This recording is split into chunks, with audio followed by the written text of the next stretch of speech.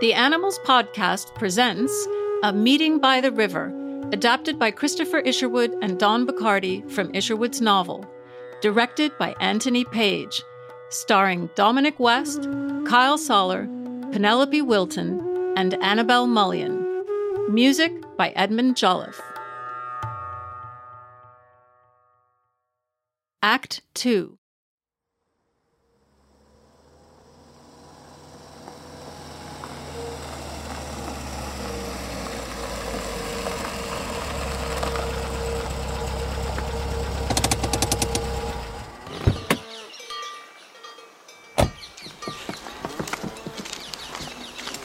Bags are terribly heavy, I'm afraid. It's a shame the taxi couldn't drive nearer. I am strong. Yes, I can see you are. Welcome to the guest house, Patrick. Your bathroom drain was completely stopped up. Should have been attended to long ago, but we haven't had any guests. Just managed to clear it into these 2 buckets. Rather foul, I'm afraid. Holly, you've shaved off all your hair. You know, I think it suits you. I could never carry that off. Something wrong with the shape of my head, as Penny often tells me. We have to have our heads shaved when we take sannyas. Next year, I too hope to be worthy to take sannyas. No, stay away from me, Osim. I can carry the buckets. Stuff stinks to high heaven. What? You will not let me help? You have better things to do. But why should you have to do this? I'm the only one who knows anything about the plumbing. Oh, I see. I thought it might be some sort of penance prescribed by your superiors, or yourself. Better get out of here. I don't know your name. Osim. What does that mean? Awareness of the infinite. And does it make you happy, having a name like that? Very happy. Dearest Mother, I got a much warmer welcome than I dared to hope for. Ollie actually insisted on my moving into the guest house of his monastery so we can spend more time together. Oh, Ollie, I see you're returning with another bucket. It's best I scrub this floor with clean water.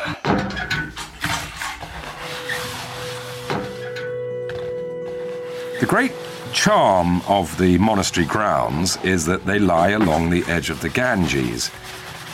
Ollie, I do wish you'd let me help. You'd only be in my way. Hate to see you do that. Then don't watch me. Ollie, just wait a moment. I'd like to get your reaction to an idea I've had. You told me your temple needs repairs. Well, suppose I were to offer your swamis a cheque. But why? Why not? It wouldn't be very much. I mean, from the point of view of a disgustingly rich tycoon like me. You don't believe in what we're doing here. Well, surely that's beside the point. Even an unbeliever can be grateful for hospitality. No, you're trying to buy your way in, like you did in the Congo. Your friends the Quakers didn't refuse my little offering. How could they? People were dying. We needed medical supplies. But your swamis would refuse? Is that what you're telling me? We don't want your money! You'd refuse it then, in their name. Thank you. That's all I wanted to know. Just get on with that letter you were writing to Mother.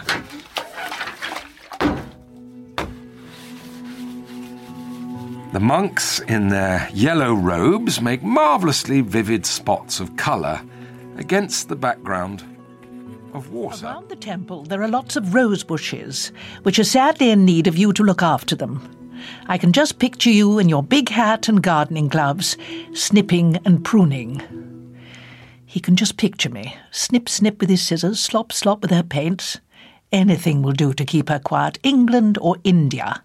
She'd never know the difference. Among the rose bushes, there's a bench, perfectly ordinary one, just like several others in different parts of the grounds.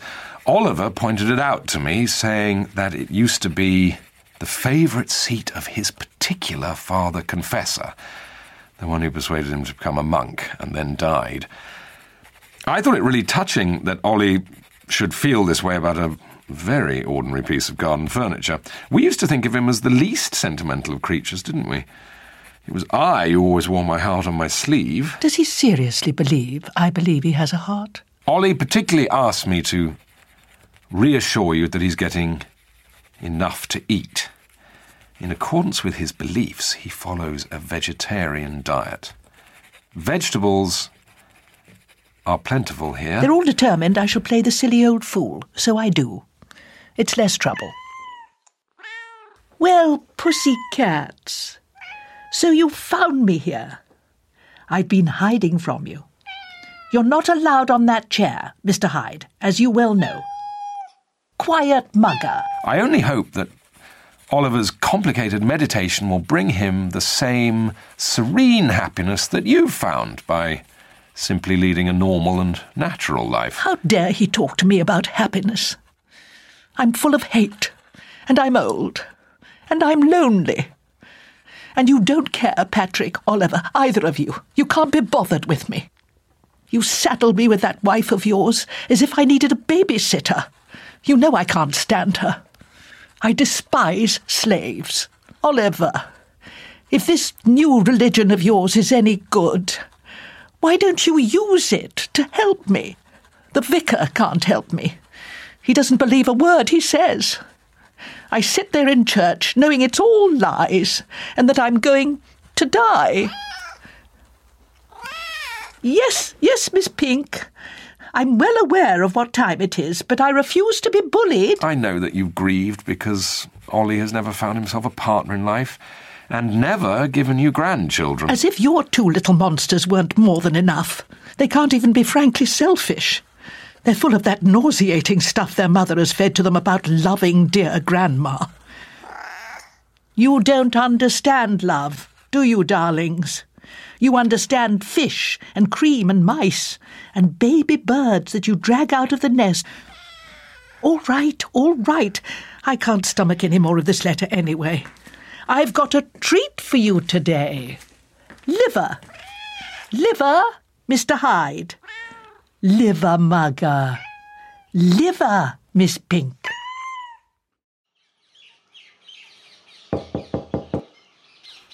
Hello? Patrick! You're happy in your new home? Swami, I'm enjoying this even more than I expected.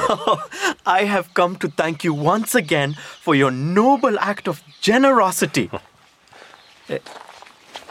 Your brother knows of this? Noble act of generosity. This be repairing the temple.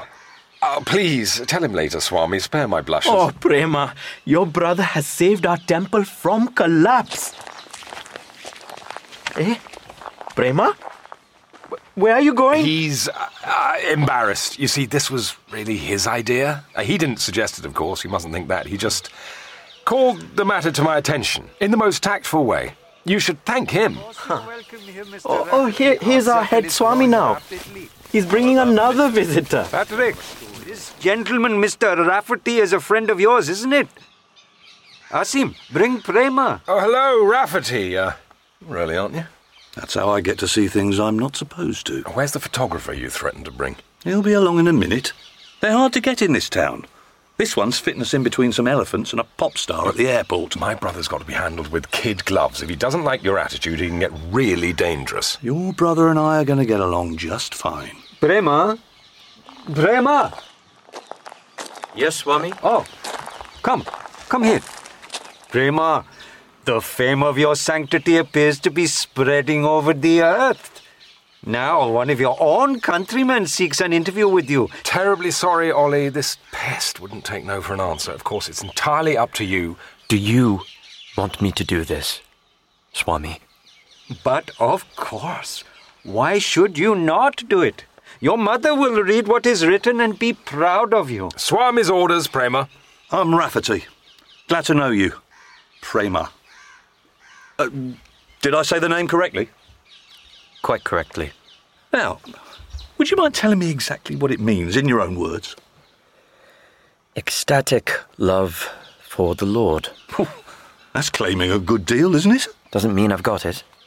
Your name is given to you as a reminder of what you should try for.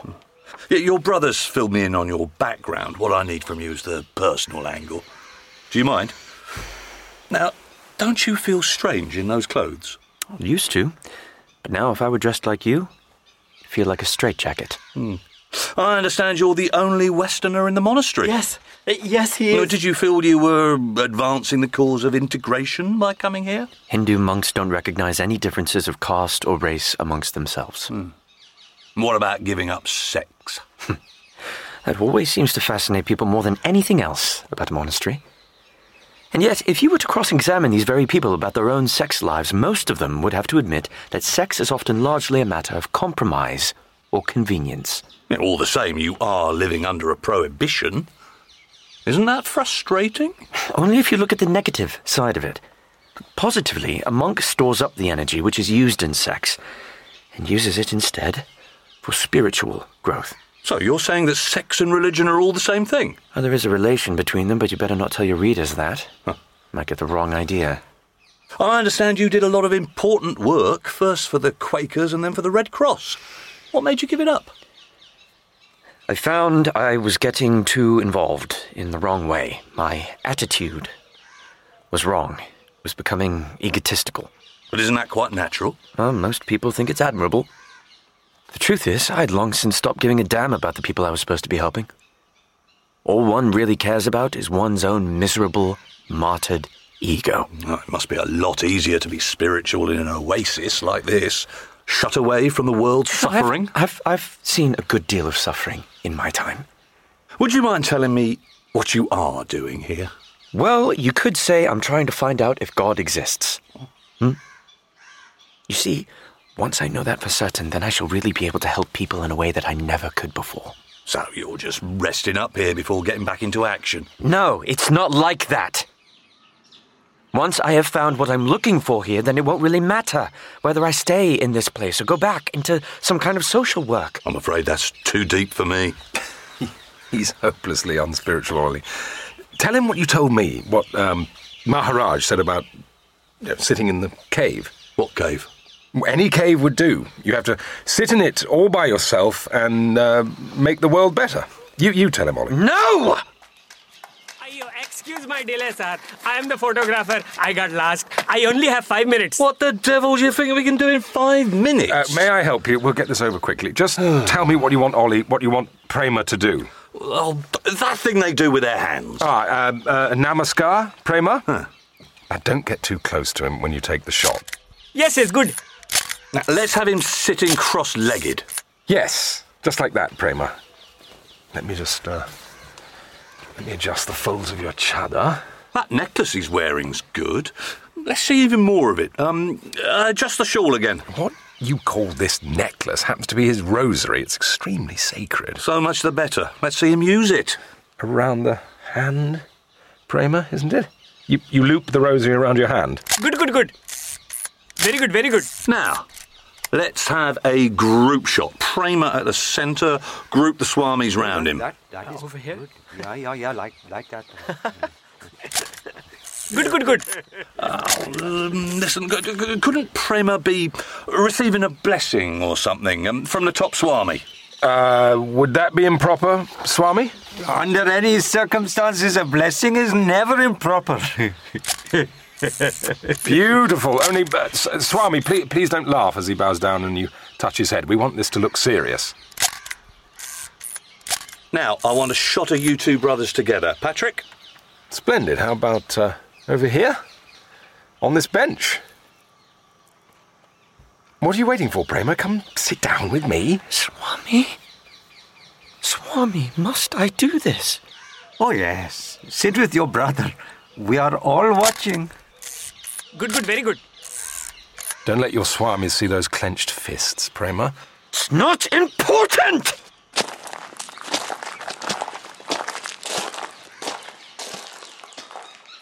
I think my brother's had enough publicity for one day. Rafty, we're done.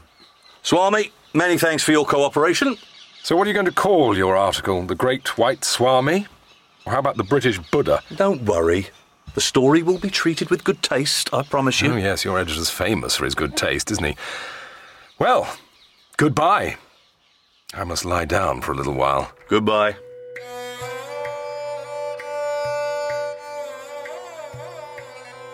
Suppose that Patrick has unintentionally done me a service. Now the world would have a comic picture of me. The Englishman in Hindu drag. That's something I must learn to accept. When I first realized what Patrick had done, I had a spasm of rage, which was like something you only feel in childhood. I could have killed him, almost. By the grace of Maharaj, I got through the test for that interview. But only just. Still, if there's another test... Oh, why can't I ignore that phone? Eta Ashram. Aapne kaake Oh, talk English or get the fuck off the line. Hello. Who do you want to speak to? You son of a bitch. Oh my God. Patrick, I'm so sorry. I just couldn't bear it any longer. I had to hear your voice. I love you. This isn't Patrick. No, don't Wait. fool around, for Christ's sake. I know it's you, Patrick. This is not Patrick. I'll get Patrick for you. Wait. Don't go away. Wait. Patrick! Patrick! Telephone! Quick! It must be the studio. Isn't the studio. You'd better hurry. He seems pretty upset. Hello? Who's this? Patrick? Tom. Who was I talking to just now? My brother. Oh, Jesus. Ollie, just wait till I'm finished with this call, please. Oh, no. Don't be mad at me, Patrick. I've been up all night trying to reach you. Even after I got through to your hotel, I had to wait till some character came on duty who knew where you'd moved to. Well, how did you get the hotel number? You didn't want me to get it, did you? I told you I didn't know where I'd be staying in Calcutta. Oh, well, Mr. Letts knew where you'd be. You told him before you left California. What? You asked Lester Letts? Yeah, you didn't count on that, did you? I tried the studio first, but he'd gone home, and they wouldn't give out his private number. It took me half the night to get a hold of that, but I finally got him. You woke him up? Yeah, sure I did. I said you told me to call him no matter what time it was, because there was something I had to ship out to you right away. Don't worry, I didn't tell him what it was. And whatever was it? Me, of course. Oh, what am I going to do with you? Oh, you better make your mind up fast, because you've got exactly a week and a day. What are you talking about? If you don't get your ass to Singapore, I'll be there before you are. Today, at work, I told them I was leaving and went out and got myself a reservation. Cathay Pacific. I picked it because it just sounds so exotic. And tomorrow, I'm selling my car. A friend at work wants to buy it, and they'll take care of the ticket. So, you don't have a thing to worry about. So just sit back and relax. From now on, I am making the decisions. It's about time someone took you in hand. Yes, I do seem to have made a rather mess of things, don't I? Oh, sweetie. You're going to be so much happier when you've got me to look after you. I'm what you really want. But you know that. Certainly sounds convincing. You're such a slippery son of a bitch, though. I've got half a mind to leave tomorrow. Oh, Tommy, dear, don't do anything crazy. Don't come before we've got everything planned. I hate that word. I love you, Tommy. I thought you said you couldn't say that. Well, I told you I would when the right time came. You said you'd shout it. All right, I love you. I love you, Tommy. Now you ought to go to bed and get some sleep. Mm-hmm. Good night, Tommy.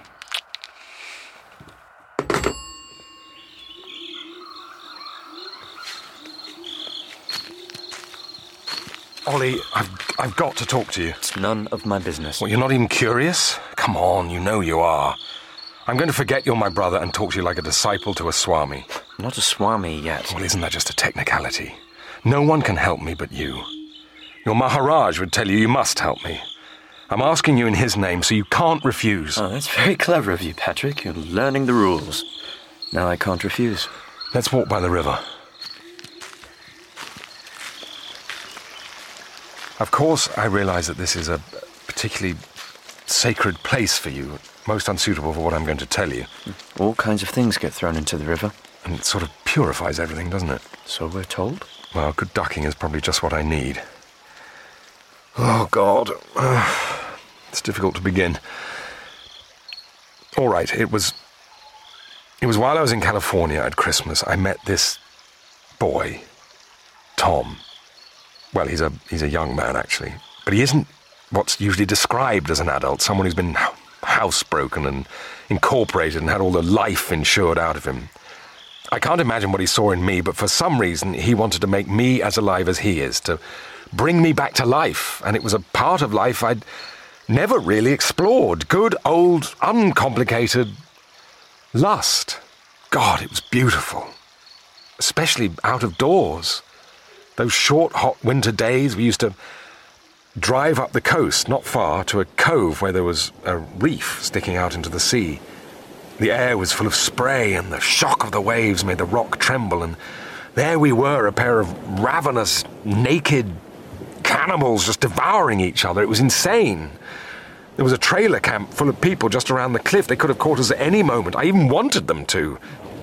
Oh, I wish you'd seen us, Ollie. Then you'd have understood something about me which you don't know. I'm glad it's so dark. I'm actually blushing. Well, aren't you going to say anything? What do you want me to say? Very well, Oliver, I'll say it for you.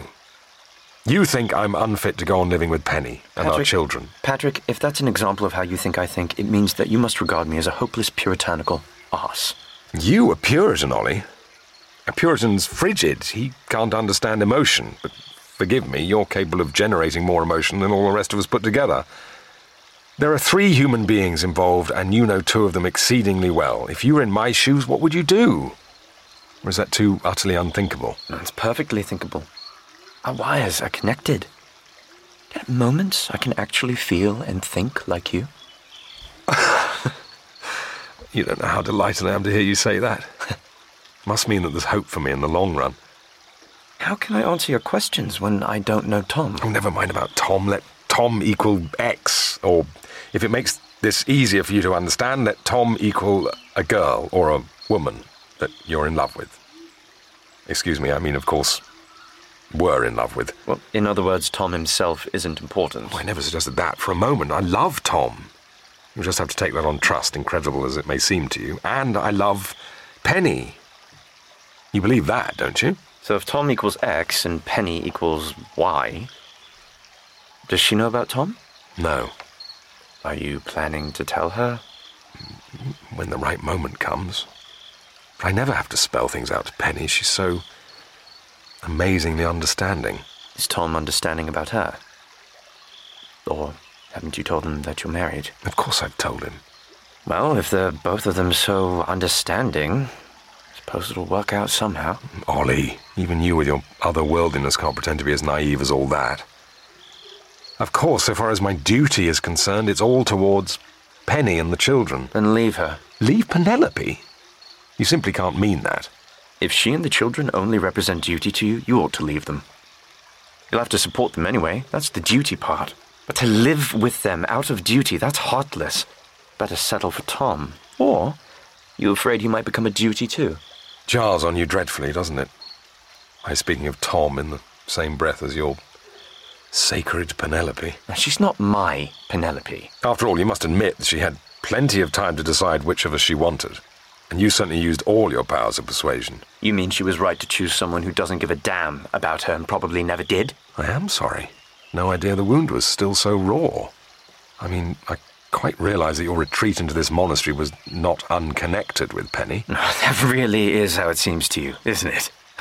If anyone leaves your world, it's got to be for a reason you can understand. Something to do with sex, naturally. And your love. Keep talking about love, as if there could possibly be love in your world. If it ever did get in there somehow, you'd run screaming, because it would blow the whole rotten thing to bits! Patrick, please try to forget I said that. I didn't mean it. At least not the way it sounded. I'm sorry. Forgive me. Ollie, when you talk like that, I begin to feel you really hate me. Yes, I hate you. Part of me does. But part of me loves you. Your joy. Your boldness in demanding enjoyment from yourself, and the impudence with which you accept the best as your absolute right. Ollie, You know, it's so wonderful our being able to talk to each other like this. You didn't really want my advice about Tom and Penelope. You see right through me, don't you? All right, I confess. I'd never have told you about Tom if he hadn't made that absurd phone call. Then suddenly I saw that I could bring you and me back together. What do you mean? You see, I had to prove to you I could be completely frank with you so as to encourage you to be frank with me too. Well, now I've been frank, haven't I? Up to a point. Well, what more is there for me to be frank about? Do you want me to tell you? I most certainly do. All right. Here goes. Let me put it to you in this way. I'm afraid you may be suffering from a very dangerous misunderstanding of yourself. Does that include my decision to become a monk? Oh, very much so. That most of all. Look, do you mind my telling you what I believe your real reason was for giving up your job with the Red Cross? I believe your actual motive had nothing directly to do with your Swami. Oh, well, I will never have got into this. Go on. All right. Subconsciously, you must have been on the lookout for someone like him. You'd already decided you must stop working with the Quakers or the Red Cross or any other such group before you even arrived in Geneva. And you had the amazing luck to meet this very remarkable and admirable individual, as he obviously was, instead of having to make do with some charlatan. Please, Ollie, don't be angry with me, and don't just dismiss all this out of hand. Ask yourself if I'm not partly right. I'm not angry, and I'm not dismissing anything. What you've got to admit to yourself, Ollie, however much it may disturb you to do it, is that you're denying a very large part of your nature. You have powers you absolutely refuse and fear to make use of. You have, whether you want it or not, a power to lead others and make them forget their own vanity and selfish interests and finally become almost noble. I'm convinced that you could handle any kind of project you chose to take on. Nothing would be too big for you. Now, all this certainly sounds impressive. But even if it were remotely true, why on earth should this power of mine make me want to leave the Red Cross? Because you felt guilty. This sort of power is absolutely inseparable from ambition. A man like you wants to use it in a worthy cause, but that's still ambition, and ambition horrifies you. You try to hide from it in the midst of humble communal tasks, first for the Quakers, then for the Red Cross, but even there you found yourself beginning to take over the leadership, such as it is. When your guilt pressure reaches a certain level, you leave them and fly for safety to your Maharaj, who promised to annihilate you entirely, ego and ambition and all. Patrick, why do I have this horror of ambition? I must say, I'm not aware of any horror. Of course you're not aware, Ollie. We're none of us aware of these deep compulsions. I'm afraid I blame Mother entirely. She cast her sons for roles in life, and they had to be different roles, of course, so that we shouldn't clash. I was to be the worldly success. That role was already taken before you appeared on the scene. So you were cast to be the unworldly one, the subtler, finer spirit who's above competition and shrinks from ambition as something vile and low. Don't you think it's time you took over your proper role? Don't you feel an obligation to use this power of yours? Suppose, just for the sake of argument, that I do have this extraordinary thing you say I have. What do you suppose I should do about it? Now, come on, Patrick, you have diagnosed my case. Now, let's hear your advice. Really, Ollie? Who am I to presume to tell you? Patrick, if you care for me at all, don't try to back out of this now. What you're actually telling me is that you think I oughtn't to be in this monastery at all. Isn't that it? Well, isn't it? Huh?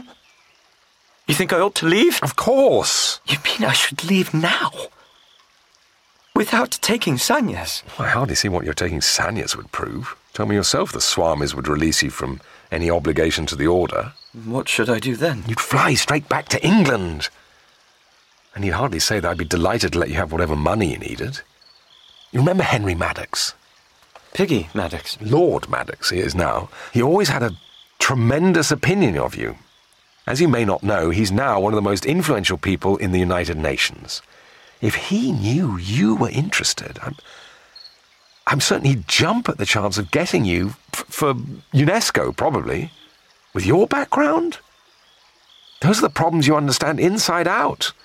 But this time you'd be given the power to be dealing with them on a larger scale. And what about my ambition? Well, you'd learn not to be afraid of it, when it had once been healthily satisfied.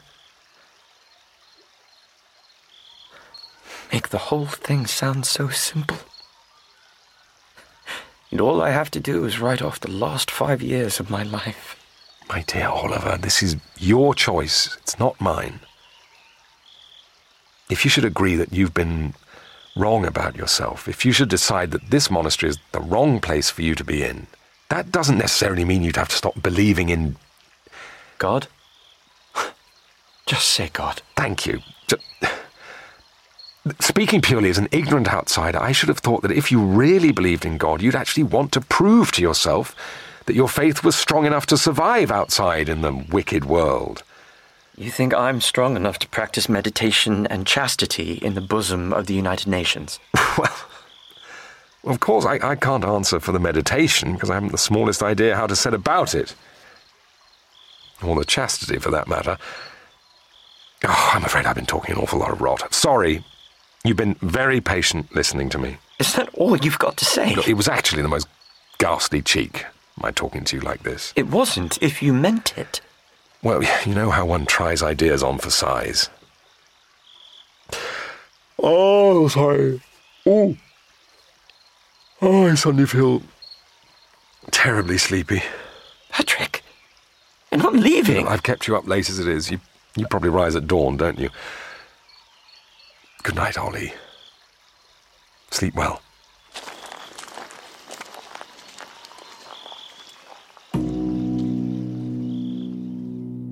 And that's how you get a monk out of a monastery.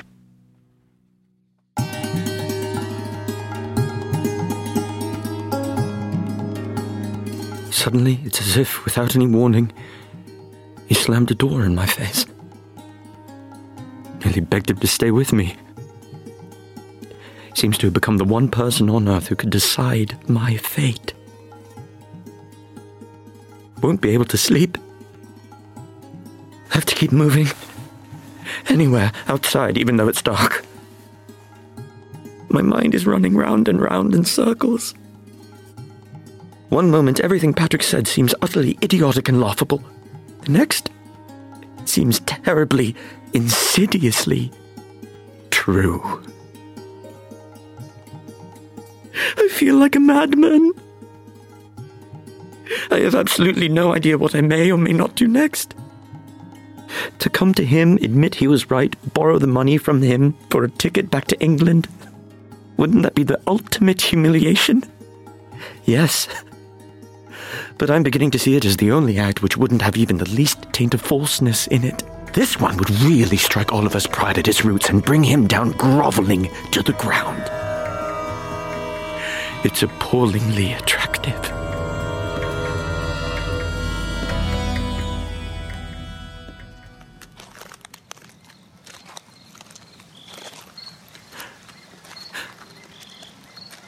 Maharaja's seat. Pranam Maharaj. Here I am, kneeling before you, clinging desperately to your seat. I am praying to you as I've never prayed before. Show me what I must do.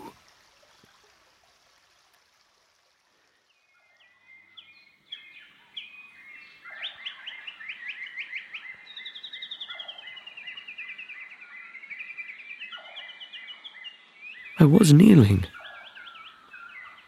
I find myself sitting. Sleep must have hit me very suddenly. I don't even remember. Oh, it was wonderfully deep and refreshing. Not very long.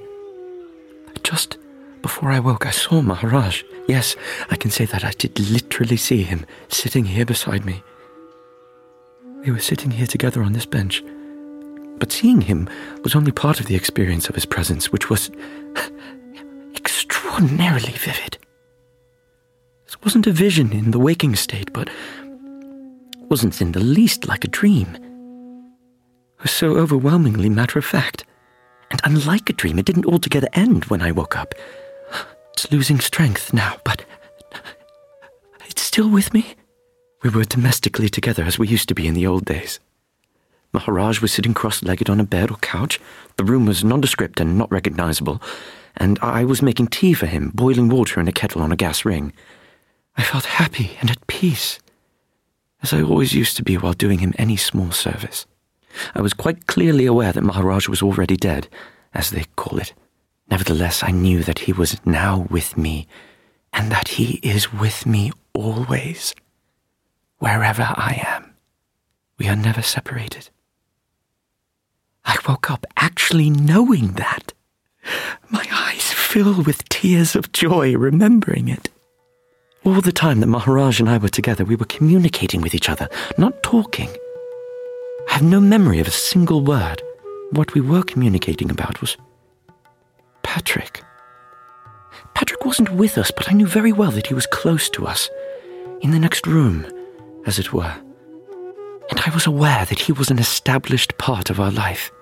The three of us belonged together intimately. And I accepted this as a matter of course. He even had his own special place on the seat, on Maharaj's right hand.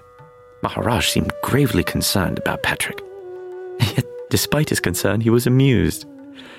The general impression was that Patrick had got himself into a spiritual condition which was very serious and at the same time ridiculous. Maharaj could laugh at it indulgently because Patrick was in his care and would be all right. I've always taken it for granted that Patrick has never felt any dissatisfaction with his way of life, but I suspect that recently he has begun to feel dissatisfied. That's why he wants me to stop being a monk. If I left the order, he'd take it as reassurance that his way of life was the right one and that mine was self-deception and nonsense. Couldn't it be the first faint beginning of an awareness that some new and unknown power is working inside him? Couldn't he be starting to be aware of Swami's presence? That would surely make him increasingly dissatisfied with everything that he used to think was desirable and important, and he wouldn't even know why. Poor old Paddy! He's in a state of grace.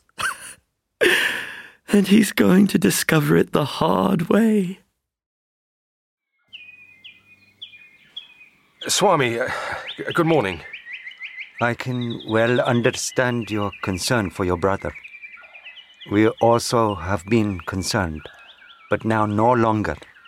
This morning, we saw that a great change has occurred. Swami, do you suppose I could speak to Oliver, just for a moment? Unfortunately, no. Today is the beginning of several days of preparation for sannyas. Those who are about to take it may not communicate with the outside world. We regard sannyas as a death, followed by a spiritual rebirth.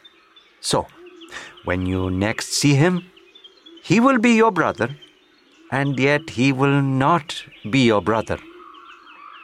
Is that clear? Perfectly. Namaskar, Patrick. Namaskar, Swami. Go on. What does Patrick say next? It seems that before you take sannyas, you have to go through a preliminary ceremony called Shraddha, a sort of funeral service. Just let me see the letter for myself. On second thought, perhaps you'd better not tell Mother about this. You perform rites in advance for the peace of your parents' souls, because as a monk, you won't be able to do this when your parents actually do die. Here's your letter. Read it yourself. I'm not staying here anymore. So, we've lost him. Obviously that precious Maharaj of Oliver's was mixed up in it. He has the terribly unfair advantage of being dead. Penny, I drove Ollie into a corner, with no rational way out except to rejoin the world. And what does he do?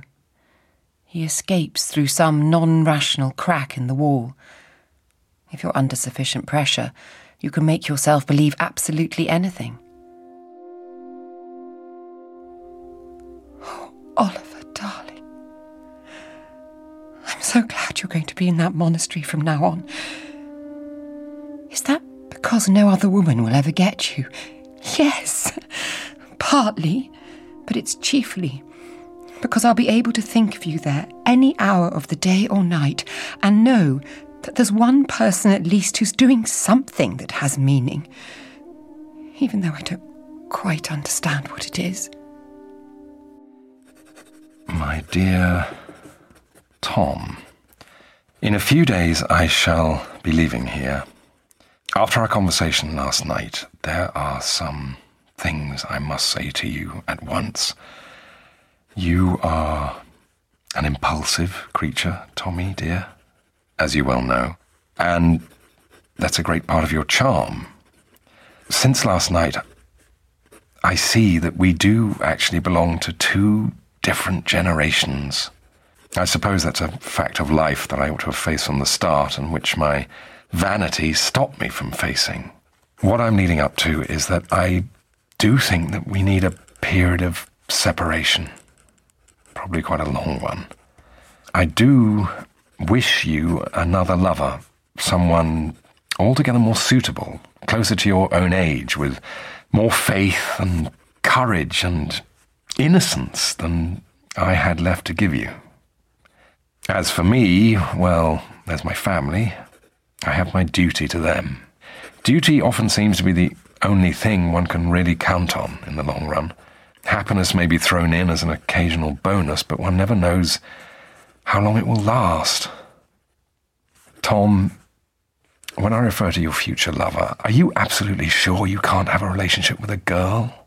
Being married does make a lot of things easier, because the world accepts marriage at its face value, without asking what goes on behind the scenes. Enough said. Now, Tommy dear, do try to keep an open mind toward whatever the future may bring you, even if it happens to be wearing a skirt. Let's rip that letter into little tiny pieces. You do not mean it. Separation. Duty. A skirt. You have been at that monastery for too long. Penelope, come and look at these photographs of Oliver without any hair. Patrick's written on the back of this one, Ollie, after being sworn in. Oliver looks very distinguished in his robes. Oh, do you think so? I think he looks like a hospital patient in his nightgown, deprived of his trousers. Patrick's the one who really ought to have been a monk. He's such an actor. On this one, he's written, "They tell me that when a monk takes his final vows, he gains salvation for his entire family." Margaret, do you hear that? You'll be saved. And Daphne and Deirdre. And Mr. Hyde. And Mug and Miss Pink. And Patrick. Even Patrick's saved. We're all going to be saved. You're not. You're not one of us. You've got to save yourself. Look at you. You think you can laugh at Patrick, but you're still his victim. You think it's so romantic being in love with Oliver. That's only because you can't have him. You think you love your children because you've been told you ought. The truth is, they bore you. As for me, you think I'm an old monster, which I am. Oh, Margaret. Oh, Margaret. What are you going to do? What can I do? Go to the British Museum. Find yourself a dark corner behind a dull statue And don't budge until you've thought of something you really want to do which hasn't any connection with Patrick or Oliver or me or the children. Something which isn't a sacrifice or a duty or unselfish. You'd better take some sandwiches. You may be there a long time. Suppose the museum closes? I'll send you back there tomorrow.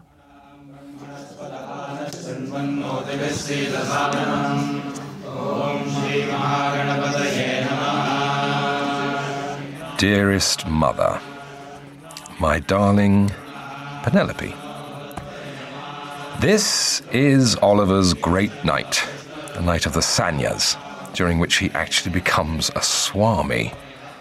I keep picturing him over there in the temple, so close and yet so far removed from me and from all of us, so far from home. Nevertheless, he is still our own Ollie, hopelessly British, ridiculously out of his element, muffled in all those alien robes and mumbling the words of that dead language amidst all those dark faces. I find this act of his, the sheer courage of it, terribly moving. He's so utterly, almost unimaginably alone in what he's doing. Mind you, it still fills me with a certain horror. And one does feel it's a ghastly waste. Even if the waste is heroic, it's a sort of spiritual charge of the Light Brigade. Ollie's certainly a hero. Perhaps he's a saint, too. I don't know what a saint is, so how can I tell? I feel I ought not to go to bed. I want to hold my own vigil to keep him company. Whatever may be said against this place, it does seem to create its own atmosphere in which you can think your thoughts more objectively and indeed almost look at them while you're thinking them. I have this strange, rather exhilarating feeling that I've never understood certain things about myself and my life as clearly as I do now. Back so soon, Penny? Why so pleased with yourself? It was the sandwiches. What? When I started out, I found I'd forgotten them. So I went into a shop and asked them to make me some. I asked for corned beef. I realise now I always used to ask for things I hated, like cucumber. Well then, I went into the museum and found a statue and a corner. But I simply couldn't concentrate. So I ate one of the sandwiches. And it was absolutely delicious. Then I ate the rest of them. And so quickly without knowing I was going to do it. After it was over, I realised that not for 1 second had I felt guilty for not sharing them with the children or with you. I don't know if it's anything to do with Oliver, but I've had the most extraordinary experience. Do you know, Margaret? I don't believe I shall ever be unselfish again. Where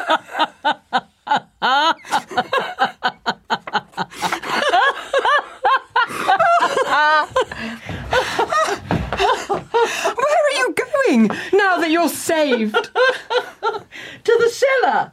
Somewhere down there are the last of those priceless bottles which Patrick treasures so. They were given to him by Uncle Fred when he joined the firm. They're cunningly hidden, but I think I know where, and if I'm right, I shall get definitively, victoriously, immortally drunk salvation. Cathay Pacific, Flight 312 for Singapore. They're calling my flight. Singapore, here I come. That's what Patrick really wants, though he won't admit it. To be rescued just the way he went to rescue his brother. Oh, I can't wait to see his face when I show up. That lucky son of a bitch. Hallelujah! Ramakrishna Sharanam, Ramakrishna Sharanam, Sharane. Ramakrishna Sharanam, Ramakrishna Sharanam, Ramakrishna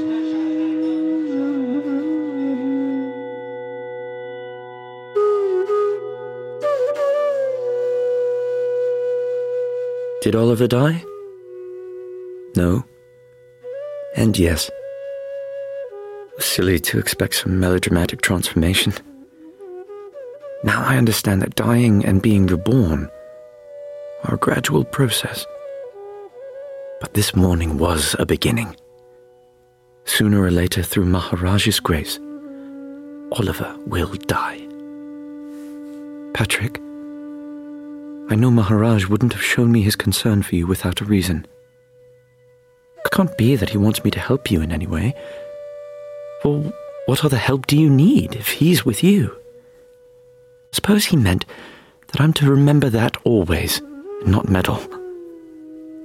I must never tell you this. Wouldn't believe me if I did. When you do start to feel his presence, you'll hate it. You'll fight it. Poor old Patrick. You're in a state of grace, and you don't know it.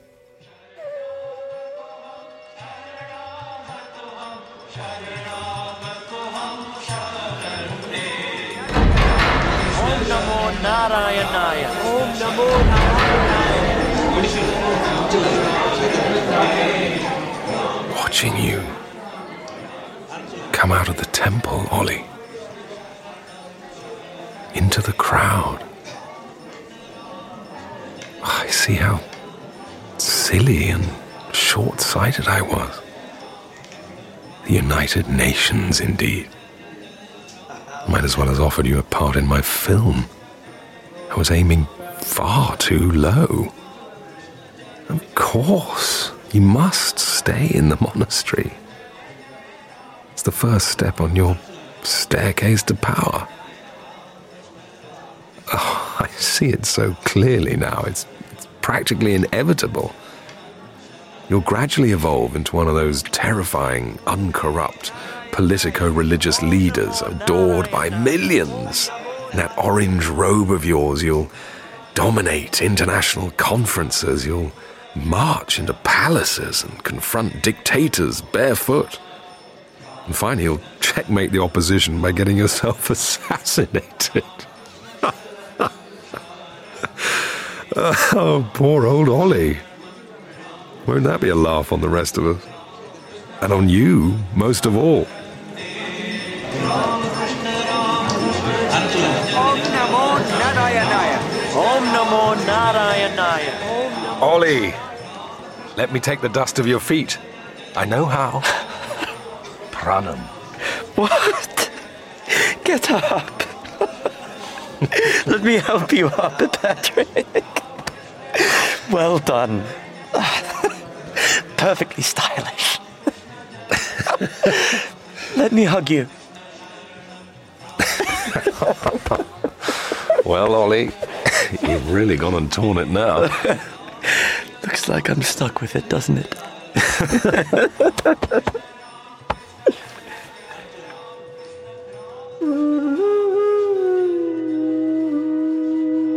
I seem to stand outside myself and see the two of us and Swami and the onlookers, all of us involved in this tremendous joke.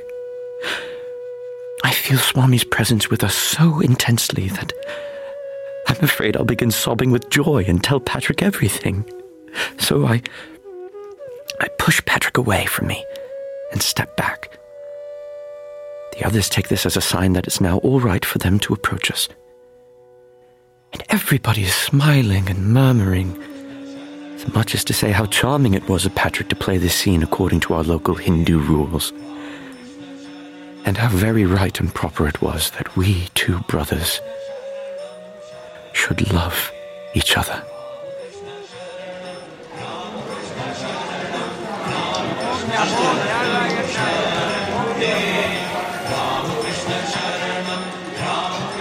Sharanam, Ramakrishna Sharanam Sharane.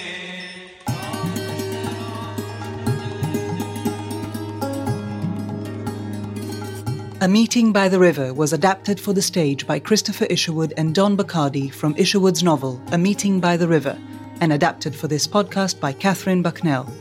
Directed by Anthony Page, with Dominic West as Patrick, Kyle Solar as Oliver, Penelope Wilton as Margaret, Annabel Mullion as Penelope, Robert Ashby as Tarun Maharaj, Jonathan Bailey as Tom, Ranjit Krishnama as Head Swami, Tibu Fortis as Second Swami, Gerard Horan as Rafferty, Manish Gandhi as Asim, music by Edmund Jolliffe, casting by Amy Ball, assistant director Shani Erez.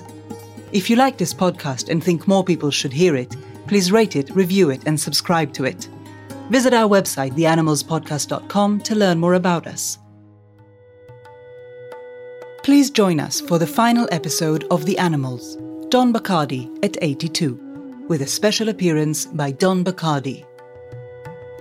A Meeting by the River is produced by Catherine Bucknell and Shani Erez as part of the Animals podcast. Production assistant Zenobi Purvis. Recorded in London at the Soundhouse with Phil Horn. Post-production by Tomer Run. Website by Zenobi Purvis. We would like to thank our friend Pravajika Vrajaprana of the Vedanta Society of Southern California and Swami Tyagananda, head of the Ramakrishna Vedanta Society of Boston. Haley Goswami, Dilip Subramanian, the Huntington Library, San Marino, California, and the Wiley Agency. Don Bacardi, Catherine Bucknell, Penguin Random House, and Farah Strauss-Giroux donated rights for this podcast, which is underwritten by the Christopher Isherwood Foundation. Special thanks to cast and creatives for donating time to this podcast. Copyright Don Bacardi, Catherine Bucknell, and The Animals Podcast 2017.